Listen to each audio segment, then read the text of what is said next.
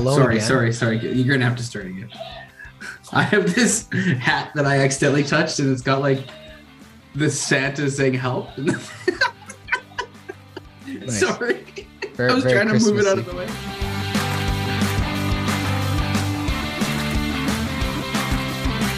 Hello, welcome to Hat Trick. I am Jordan Della Coltman, joined by Elliot Tanti. Elliot, we are alone again. Braden is finishing up his last week of performances of A Christmas Carol at the Citadel. So we are going to be tasked, you and I, with wrapping up 2021 all alone. It's all about you and me. Our opinions will be the definitive ones put down in history, as we are the only ones here to share them. So before we get into it, Merry Christmas, Happy Holidays. This will be our last episode of 2021. We will have a special episode for our listeners coming up next week. That'll be on Boxing Day. No, it'll be the day after Boxing Day. I'm sorry, the Monday following Boxing Day coming out. And it will be a best of the year compilation episode. So each of us has picked one of our favorite topics from the year, and we'll put a little special together there so you can listen to it and feel like you're going back in time just as you get ready for the end of the year. And then we'll be back in the new year. But before we get going, Elliot, welcome.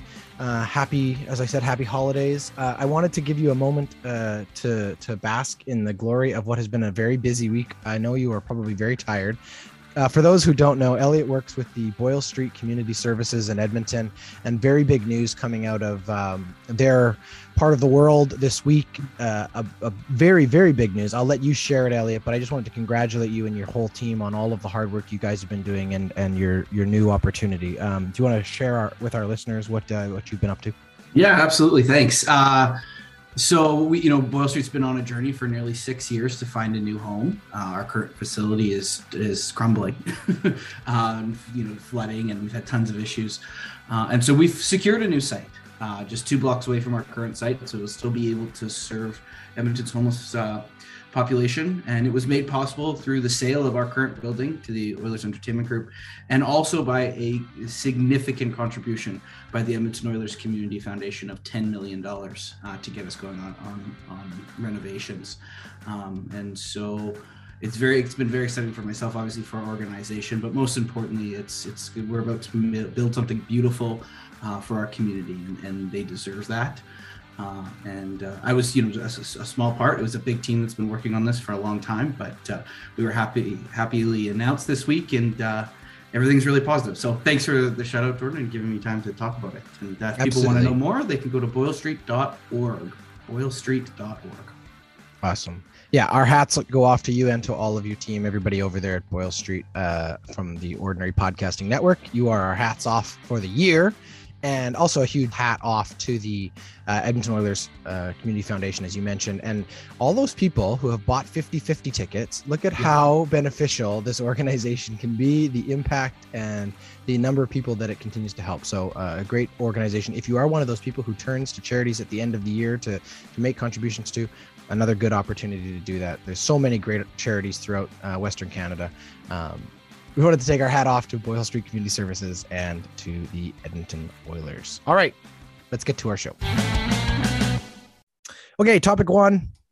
It's the only thing in the news right now. If you're an NHL fan, a hockey fan, even just a sports fan in Canada, you can't really be missing it. If you're not a sports fan, you're aware of the Omicron. How do you fucking say it, Elliot? I'm struggling today. Omicron, whatever. It is what it is. We all know what we're talking about here. Yeah. The new variant. Yeah. If you've been paying any attention to the news, obviously you are aware of the Omicron virus variant on the coronavirus, all of the, however you want to put it. Look, it's exhausting. We all have COVID fatigue. This whole thing just seems like it's a never ending cycle. Someone made an analogy the other day to how this is starting to feel, the big wave pool at West Edmonton Mall, and how like every 15 minutes, or maybe it's even more frequently, a whole bunch of waves just come flying at you and you kind of have to survive it. And it's kind of fun for the first couple minutes. And then if you get flipped over in the tube, it can be absolutely terrifying. That's what COVID's felt like. A lot less fun, but the same kind of thing. Every time it feels like we've had a little lull or a moment to catch our breath, something else is coming down the pike. And I'm sure that's exactly how the NHL is feeling. And that is what we wanted to talk about today. So the NHL really in probably the worst shape they have been as far as this virus affecting their actual players, affecting their product. Obviously, they shut down with the NBA and everybody else back in March of 2020, but this is the first time that they really had the numbers of infections as high as they have. Every single team in the league is affected. Every single team has players out. Some teams completely decimated to the point where they really don't even have players to play. Many games were being postponed throughout the week. It was starting to feel more and more like it was just inevitable that we were going to get a shutdown. We aren't. We are getting sort of a half shutdown, if you can call it that. It's very strange. The big issue right now is the border. Obviously, we're seeing teams that are going across the border having players test positive. The Oilers, for example, with Jesse Puljujarvi, and literally having to abandon that player there because under the current guidelines, he can't re-enter Canada until he is negative. So, he's now stuck in a Seattle hotel room. And so I think after, we saw the Maple Leafs game in Vancouver shut down, postponed. We've seen dozens and dozens of games. The Calgary Flames have basically already been written off until the new year. But the Edmonton Oilers were one of the teams that were still kind of playing through. They played Saturday night. Today it came down, or Sunday night it came down from the NHL, that they will no longer have cross-border games until at least the 23rd. So the Oilers, who are on a California road trip, will return home. A couple other teams, both American and Canadian, on either side of the border, will return home and wait to see what happens. But at this point, Elliot, why has the NHL not just shut down until the new year? They already have a bit of an extended Christmas break that they're about to hit. Why not just scrub the last few games here, out of an abundance of caution, reevaluate and figure out if they need to go an extra 2 weeks in the spring? Why are they dragging their feet? You'd have to ask the commissioner and the head of the players union. I mean, I think there's clearly something here. Something is brewing around mandatory testing. Right now, all the leagues are testing players, even if they're asymptomatic every day. And clearly you're getting people that are testing positive in that situation and now having to quarantine, and that's impacting teams. I think it was as of Friday, like there were 85 players in the league, and there's been more over the weekend. Upwards of 70 at least. Yeah. So that's having an impact there. And I think leagues are trying to figure out if it's appropriate, if they can get away with no longer testing asymptomatic people. The NFL is moving in that direction. And I think other leagues are waiting to see what happens with the NFL, and then are going to be making a decision. I mean, there's something else here that lingers, which is that there's an upcoming conversation, and both on this show, but also, we're hearing rumors that the Olympics might be impacted. And I think the league wants a decision on the Olympics before they start thinking about how much time they're going to delay, because there is potentially 2 weeks of schedule there to make up games if they don't go to the Olympics, right? So I think that there's, just as everything with COVID, multiple factors, things are changing very quickly. And that's why, that's what feels to me why there's been some hesitation to shut it down. And I wouldn't be surprised if we get even to Tuesday this week and we find out that that everything's shut down until the new year. Yeah, going into the games on Saturday, when I heard that the Toronto game here in Vancouver was being canceled or postponed, I guess, it really started to feel like it was inevitable. If the Maple Leafs go down, you're assuming the league's going to shortly follow, but it didn't seem to be the case. They let many of the rest of the games, I shouldn't say all of them, but many of the rest of the Saturday night games conclude. Yeah. And it felt a little bit like it was Monday was going to be the day, or as you said, Tuesday. It really felt like they just wanted to survive the weekend, get those big TV ratings on Hockey Night in Canada or something, and then figure it out. And yet it doesn't seem like that's the case. It seems like they are, like you said, really hesitant to officially postpone the season or sort of pause the season, I guess. And it doesn't make sense to me right now. It feels like you have the NHL as a whole has become a super spreader. These numbers are just getting worse and worse. And obviously the way that the numbers are coming out, it isn't like they caught the majority of the infected people and got them out there. There's clearly infected people who have been playing in the last 4, 5, 6, 7 days, all within that window of infection. And we know that the Omicron variant is much more infectious. That's the biggest thing about it. Whether or not the illness is as severe or not, that's the science is still out on that. Regardless, it's very infectious. All but one NHL player currently playing is double vaccinated. So the hope is that at least health-wise, we're not going to see the same kind of impacts that, say, the Vancouver Canucks experienced last year, where they had several players really, really ill.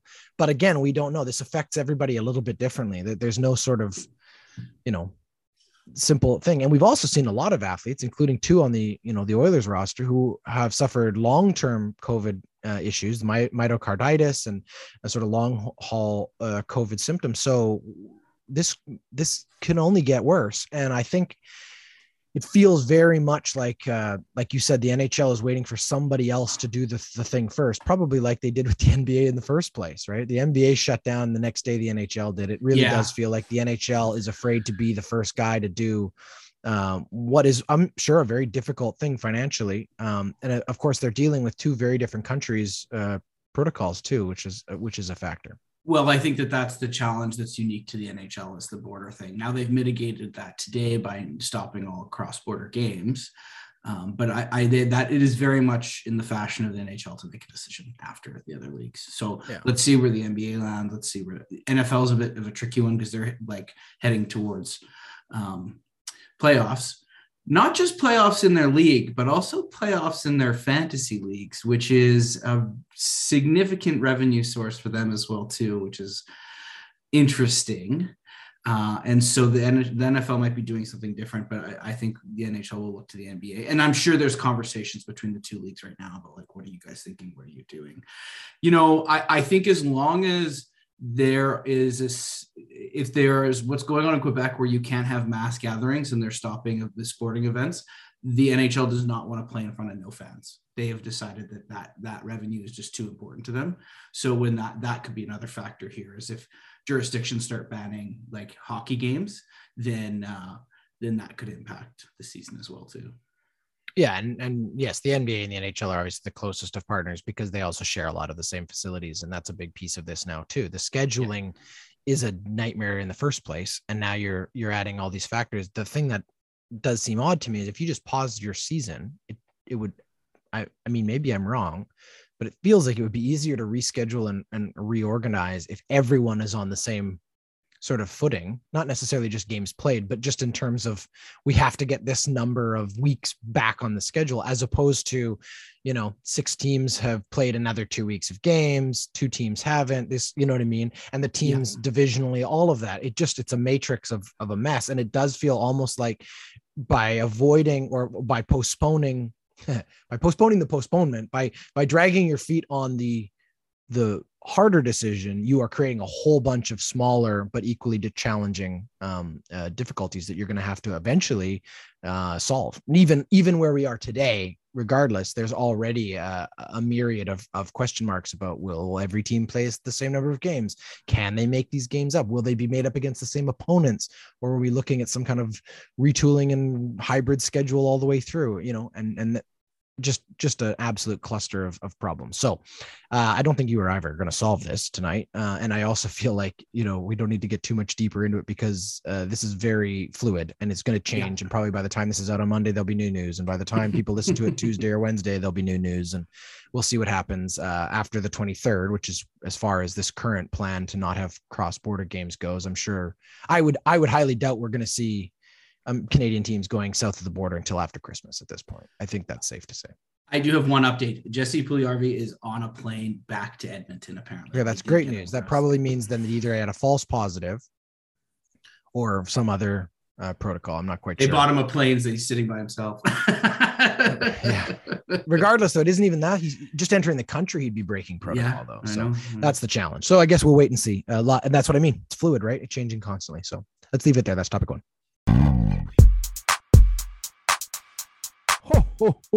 Happy holidays from the Ordinary Podcasting Network. It is the season of giving, and what better gift to give than some fresh swag from the Ordinary Podcasting merch store. We have a brand new holiday collection, t-shirts and toques, all with special logo designs for the holiday season. You can head over to the Ordinary Podcasting merch store at ordinarypodcasting.com. Check it out. See what's there. This is a very special limited edition run of merchandise that will only be available until the end of 2021. So get over there, grab some fun swag, share it with your friends, promote your favorite podcasts, and let us know what you think on Instagram, Twitter, and Facebook. All right, on to topic 2. Okay, basically picking up where we just left off, because Elliot already touched on it in topic one, because it's all connected. There's, all of these things are as they usually are. There's a lot of factors in an NHL season, but this one being so much more complicated. The Olympics coming up in February was meant to be the return for the NHL players. They would be going to Beijing, China. We've already discussed a little bit on the show some of the challenges around the Olympics in general.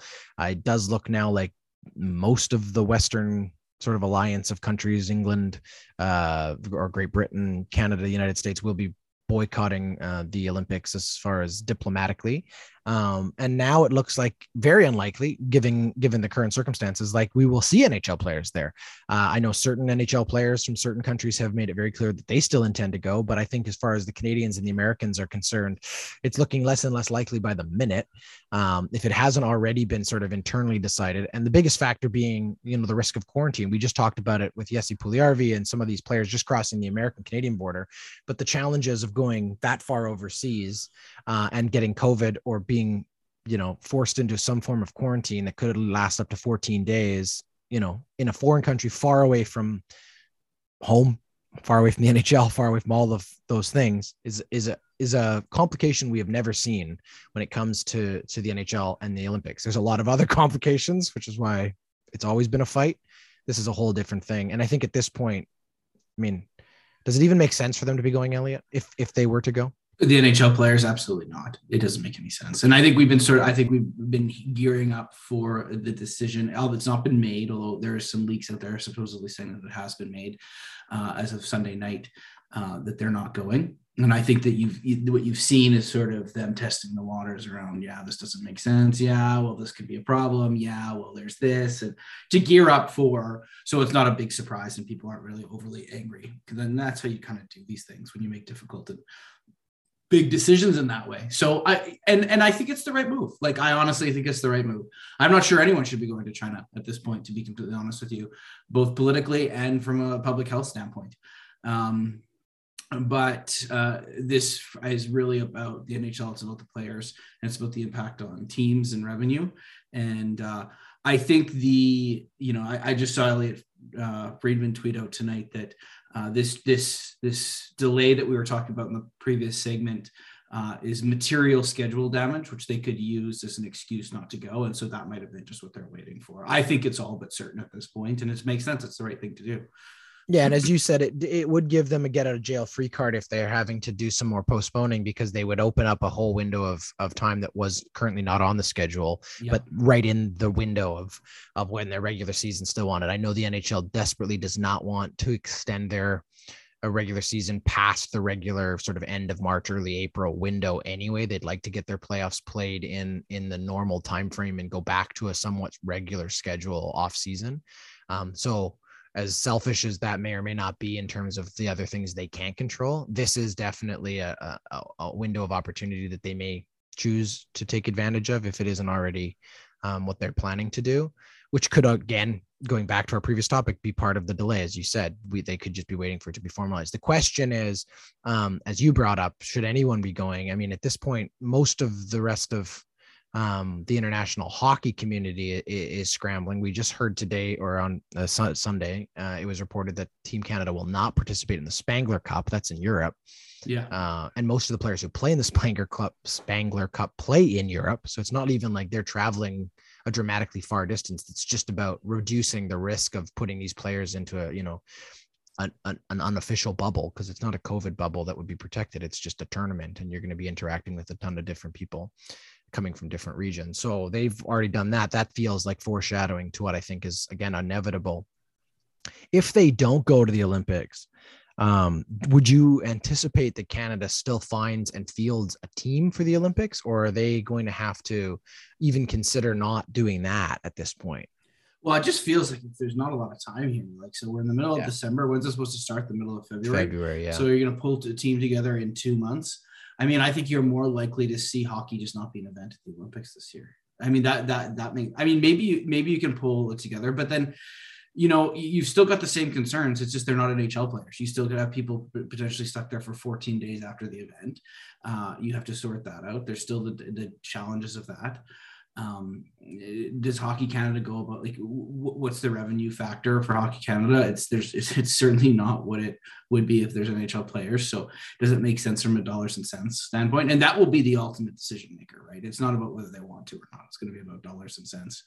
And so I just think it's too soon to tell right now. But my sense is that there's not enough time to turn this around. The NHL players aren't going. I don't know. What do you think?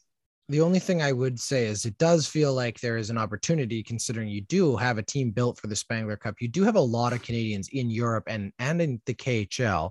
We know Russia's definitely going to be sending players regardless. They're so close to China as it is. They're not one of those federations that's going to feel like this is enough of a reason not to go, considering the fact that they're not even branded as Team Russia when they go. They don't seem to follow any rules. They certainly won't be following that.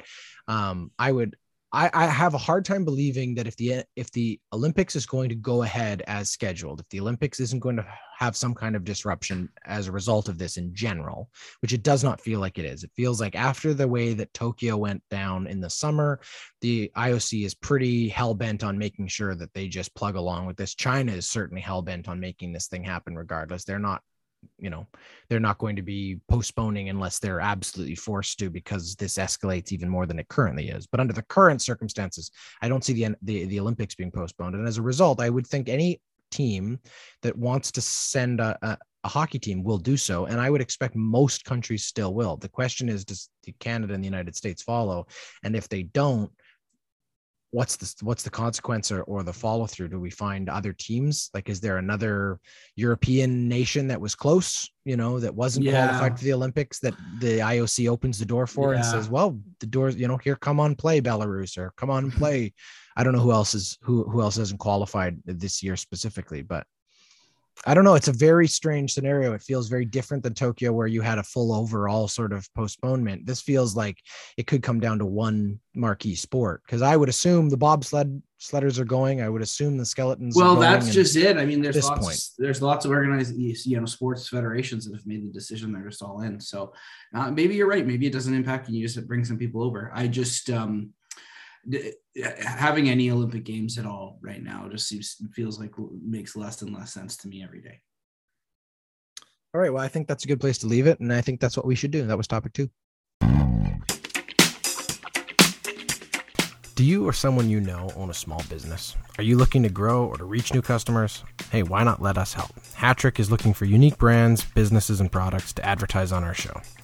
You can find out how we can help spread the word about your business by contacting us on Facebook, Instagram, or Twitter. Okay, topic 3. We're going to try to cheer you up here at the end of 2 pretty hard topics, but at the end of the day, it is the end of 2021. It has been a very busy, very hectic, very action-packed year. Yeah. Our first full dedicated year back with this show on a regular schedule. We've had a lot of fun. We've had a lot of silliness. We've also had a lot of serious and important conversations, which is exactly what this show is supposed to be about. And as I mentioned, next week following Christmas, we will have a special look back at 3 big topics we had on shows throughout the year. They'll all be there for you to listen to, but we wanted to take a moment to round out 2021 by reflecting and looking back at some of the biggest stories from the world of sports. Some of them, we talked about all of them in some different forms. Some of them were sort of drawn out over several months, several episodes, and sometimes it was a one-off thing. So I will turn it over to my friend Elliot here to get us kicked off. Elliot, for you, what was one of the biggest stories of the year? I think it's not one independent story. It's probably made up of 2 big stories, and that is Soccer Canada and what's happened for soccer in this country over this last year. Let's start with, obviously, the Canadian women winning gold at the Olympics, something that they've been gearing up for, and directionally where they've been headed for a long time as a team. They finally got it done, and it was a momentous occasion, and they captured the nation hearts and as they have several times before, the previous one being the last Olympics when they won bronze. But I think, that moment was sort of the culmination of a long time and primarily like mostly centered around Christine Sinclair, but of the growth of the women's program in this country. And that coupled with the way that the year ended with the men's team and how they have they put themselves in really good position to qualify for Qatar and the World Cup. And the way that they captivated both Edmonton, but I think the entire nation as a whole. And they were watching those games against Mexico and Costa Rica in November, and their performance up until to date. The reason why I think it's kind of a story of the year is that it's very rare that you get like a prolonged kind of two-piece at two different parts of the year story about soccer in Canada, and we got to. And I think this story has captivated the nation. I think 2022 is going to be really interesting and really big for men's soccer particularly. And so that's why I think it's the story of the year, just with the way that it's captured our nation. That's a great one. I totally agree. I think both of them were exciting. Both of those two moments were exciting, but you're right. There's a connective thread. There's a lot of connective threads. You know, you've got John Herdman, who is such a big part of developing the women's program into the powerhouse that it has become on the global stage, you know, first qualifying for, you know, the World Cup here in Vancouver after failing to get to the gold medal game in London, the Olympics, then getting a bronze there, following it up with another bronze in Rio. You know, he stepped away to take over the men's team, develop that program, sort of the Canadian soccer architect of the last decade. And then, of course, for Christine Sinclair, the crowning jewel of an absolutely illustrious career. She's not retired. She's not done. Clearly still wants to play, and that's awesome. But this will be sort of the crowning achievement of her career and the legacy of that. And also the importance of, you know, sort of the culmination of a journey where she's been one of those marquee Canadian stars for so long, since she was 16 years old, if not younger, and has been capturing our imaginations, as you said, capturing our hearts, following her every couple years when one of these tournaments gets the attention that it deserves. And in doing so, also, you're starting to see these young women who are now part of that organization go and win it. I mean, some of the girls who are out there kicking, you know, shots that would win them the gold medal were young children looking up to Christine when they, you know, when they were in their formative period of time, falling in love with the sport of soccer. And for her to be one of those role models and then eventually teammates is just such a beautiful part of the story. And then again, on the men's side, as you said, you know, Alphonso Davies, these young men who are a part of a national team that has for so long struggled and for so long been relegated to being just another nation on, you know, everybody else's sort of checklist on their way to World Cup, you know, qualification. And now we're starting to see them just on the precipice of something really, really special. And whether or not they make it in the end, they've left, I think, a really big impact and a big impression on a lot of young soccer fans and seasoned ones, frankly, in this country. And that's what's really awesome. Yeah. You're starting to see the same sort of framework that Christine Sinclair inspired Canadian women's soccer. And now Alphonso Davies and this new batch of young players are starting to inspire the next generation. I think the next, you know, we'll be really blessed for the next 15 to 20 years watching Canadian soccer, and particularly that men's program grow. So let's pivot to our next one. We you know, it's hat trick, so we have three. So our second one, I think is one of the more difficult conversations we've been having throughout the year. And I think that it's important because it's a part of, again, like what you were just talking about, a bigger story, right? So we started following and started sort of covering the Blackhawks sexual assault scandal, cover-up scandal, early in the summer, following Rick Westhead's reporting from TSN. And obviously Rick Westhead deserves all the credit for bringing this story to light, because, you know, hard investigative journalism, which you don't often see in sports, because a lot of people are just following the day to day. And Rick Westhead has for a long time been one of Canada's best sports sort of investigative journalists, but he was really at the forefront of bringing to light, you know, Kyle Beach's story. And I think that it's connected to a bigger conversation that is happening now in sports, a reckoning, if you will, about accountability, right? You know, some people want to call it cancel culture. Some people want to call it wokeness, whatever it is. For me, it's accountability. We are in a new place as a society and as a sports community about holding the people who have behaved poorly, who have made very committed crimes, behaved poorly, or have hurt other people, accountable for their actions, for their words, for their choices. And I think that that's important because it opens up a dialogue that is so overdue in sports, in the NHL, in the NFL, in major sports. It also connects to one of the very first stories we were talking about in the new year last year about women's hockey. and the coverage of women's hockey. And I think that you are seeing, as we come towards the end of this year, more coverage of women's sports, more coverage of minorities in sports, more awareness about it, media campaigns, advertising campaigns about these issues. All of the conversations are leading to change, but more importantly, they're leading to more dialogue and more conversation. And that is the catalyst of change. And I think that that's, for me, one of the biggest stories of the year. Is it feels like 2021 really was a wake-up call for a lot of people in the sports community, people working in it, and fans around sports. And for us on this show, obviously we had lots to cover and lots to talk about. But I really feel like 2021 will be looked back at as being a really important year for progress in accountability. So I don't know how you want to jump in on that, but I think, well said. And I think that accountability piece is really important. As I say every time we talk about this topic, is we'll see, right? Because sports is ever present and always moving. And so, you have seen some of these conversations slide away, I think, a little bit as Omicron and Olympics and whatever else has occurred. But I do think we are at the beginning of a reckoning. And I think leagues are, at the very least, recognizing that they can't just hide it and they can't just ignore it. They have to engage with it. And that's as awful as this sounds, that's progress. And so I think it is, it's an ongoing conversation. This goes back to George Floyd, Black Lives Matter, defund the police movement. There's lots of places where it started, but those social happenings are starting to impact sports in a way that they used to not, which I think is good. Yeah, and obviously it didn't start this year, right? We had these conversations at different times, but I really feel like this year, they kind of piled on each other, and it made it much harder for people, I think, to sweep things under the rug or to ignore things. And that is important, that, as a collective, these stories continue to happen. And as I agree with you very, very much, obviously we wait and see, the wheel keeps turning.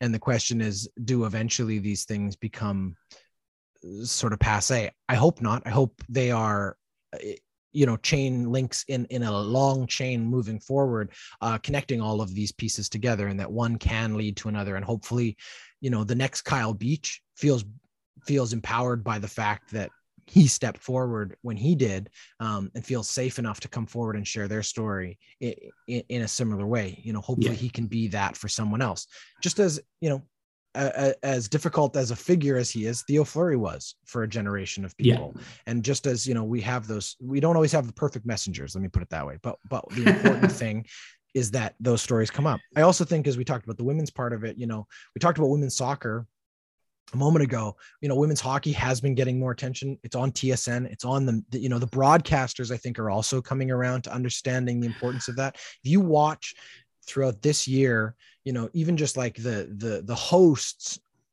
on, the Sports Center or on Sportsnet. Oh yeah, absolutely. Change over the course of the year. More diversity, more age diversity, more gender diversity, more race diversity. All of those things are important, but they are a result of these conversations, these things happening. You go back 4 or 5 years ago, they're almost all white and they're almost all men. And it's nice to see some of that change happening. Like you said, that's progress. There's a conversation that I think was a little bit unintentionally opened last night on Hockey Night in Canada. And I don't know if you caught it at one of the intermissions, but Ron McLean sort of, I think spilled the beans on the fact that the Vancouver Canucks are seriously considering hiring a woman as one of their either assistant general manager or general manager. And there was a serious conversation with 3 very prominent Canadian, or one of them is American, but 3 very prominent women hockey players or former women hockey players, including Jennifer Botterill is one of them, who's sitting on the panel there. And he kind of, I think, she was caught off guard by the fact that he was sharing it with the nation, but that's progress too. It's important, because until again, those glass ceilings are broken, the opportunities aren't going to be there for other women to even strive for those job titles. And we need to see that. We're seeing it in the NFL. We have women coaches, we've had women referees, we've seen it in the NBA, but again, Where's the woman head coach in the NBA? Not there yet. Have Not we seen there yet. women on behind the bench in the NHL? Not yet. And that's the thing. Close, but not there yet. And I hope that 2021 is another push in the right direction. It isn't the solution. Nothing has been fixed, but I hope that we are moving forward. Absolutely. All right. Let's jump to our last of the three here. Obviously, there are so many stories we could cover. We could talk about the playoffs, the NHL. We could talk about Tom Brady and Tampa Bay. We could talk about, the NBA. And there's so many things that we covered. We talked about, we could be talking right now about billiards. Frankly, we're not, to Elliott's chagrin, but we are going to talk about one sort of what was sort of formerly a niche sport in North America that I think has become huge in North America, and so much so that we literally have a second podcast on this feed dedicated to it. And I think 2021 was like F1's awakening in North America. Obviously, people had started following the series through COVID and on Netflix, the Drive to Survive series, people starting to follow it. But this season, the drama of Max and Lewis the whole way through, the way the season played out, Formula One really had, I think, their best year in North America ever. And that's a huge story in 2021. Obviously, it ends in a bit of a scandal, but that doesn't hurt. That doesn't hurt when it comes to the drama part of it, right? And that doesn't hurt when it comes to the viewership. I mean, who knows? Maybe people turn it off now. I doubt it. I think people like a scandal in sports. I said this on a recap show with the other one. The only thing they like more is a comeback, and that's what we could be looking at next year. So, I know we got you on board. You kind of fell a little bit for Formula One, and I know so many people have. I really do feel like Formula One's one of the biggest stories of the year in North America. Oh, I think you're absolutely right. I mean, it's rise. Formula One's rise is the story, right? Yeah.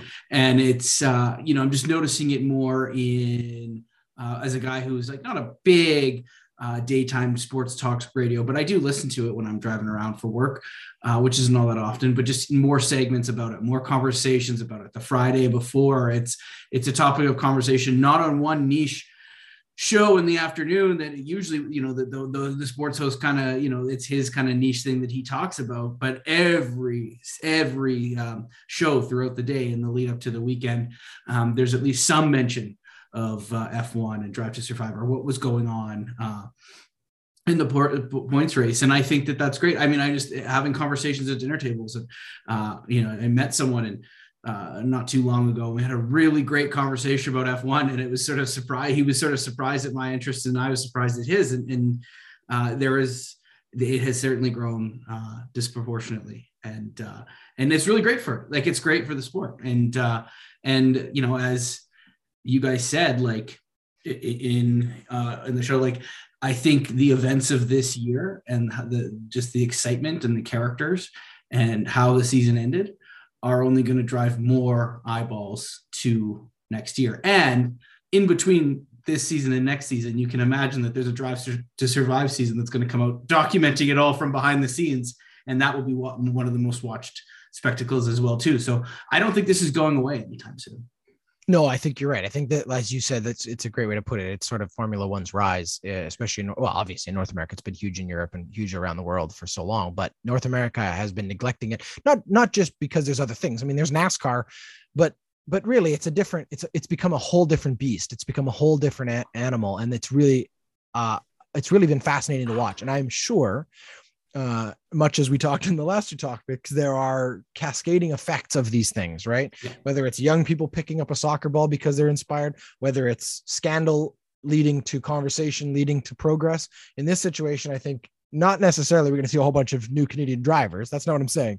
But I believe you are going to see a lot of the other sports entities in North America looking at the success of a Netflix series followed by the broadcasting of a sport and the correlation between the two, and how they captured the imagination of so many people and turns fans out week after week after week in a way that we just don't see. And if you're like the CFL, or if you're another sort of smaller market team or organization that is trying to grow, you have to look at the success of this and say, not to copy it, but to say, what is it about this that worked, and how do we get a piece of that? Yeah. Because it is, I mean, that for me is the biggest thing.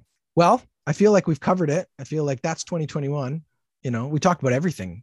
No, we didn't. We did our best. Well, those are our three big ones for the year. Obviously, there's so many we could have talked about. It's been a great year. We had the Olympics. We had, like I said, the list goes on and on. The point being, As Elliot said, it's a wheel. It keeps going. We're going to have more in the new year. And that is when we will rejoin you. We will be back in the new year with more to talk about, more fun things to cover. One last plug for next week. We have a special episode, 3 topics from previous episodes throughout the season. Each one of us has picked one, and we'll share that with you. That will be the end of 2021 for us, and we will be back with you in 2022. Thank you, Elliot. Merry Christmas, Happy New Year, Happy Holidays. I hope you're safe. Stay safe out there, people. Be responsible. Don't get sick. And if you do, take care of yourself. And we will be with you again in the new year. Until then, this was Hattrick. Hattrick is a member of the Ordinary Podcasting Network.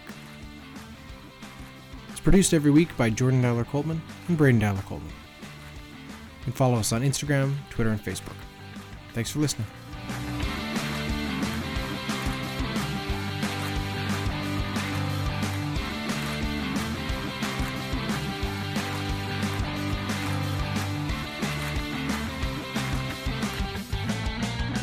The Ordinary Podcasting Network wishes to acknowledge that the lands on which our conversations take place include Treaty 6 territory, the traditional meeting ground and home for many Indigenous peoples, including the Cree, Dene, Saulteaux, Blackfoot, Métis, and the Nakota Sioux peoples, as well as the unceded territories of the Coast Salish peoples, including the territories of the Musqueam, Squamish, and Tsleil-Waututh nations. We acknowledge the many First Nations, Métis, and Inuit whose footsteps have marked these lands for generations. And we extend our appreciation for the opportunity to live, create, and share stories on these territories. The Ordinary Podcasting Network intends to engage in conversations and dialogue which acknowledge that reconciliation is not a destination, but a journey, and that we remain committed to practicing our craft in a decolonized space.